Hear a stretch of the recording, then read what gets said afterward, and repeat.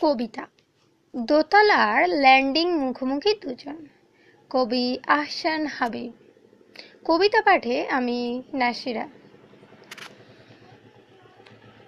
মুখোমুখি ফ্ল্যাট, একজন সিঁড়িতে একজন দরজায়। আপনারা যাচ্ছেন বুঝি? চলে যাচ্ছি। মালপত্র উঠে গেছে সব। বছর 2 হলো, তাই নয়? তারও বেশি। আপনার ডাকনাম শানু? ভালো নাম? শাহানা। আপনার? মাহবুব। জানি। মাহবুব হোসেন। আপনি খুব ভালো সেলাই জানেন।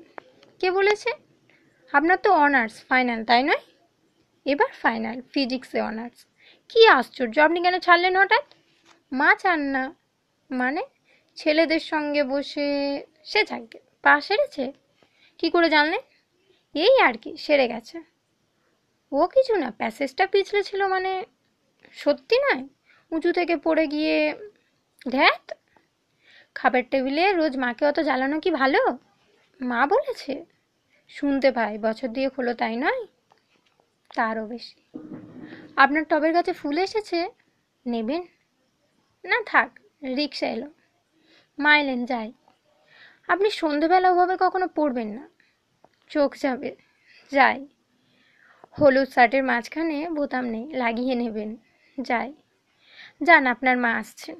মা ডাকছেন, যাই।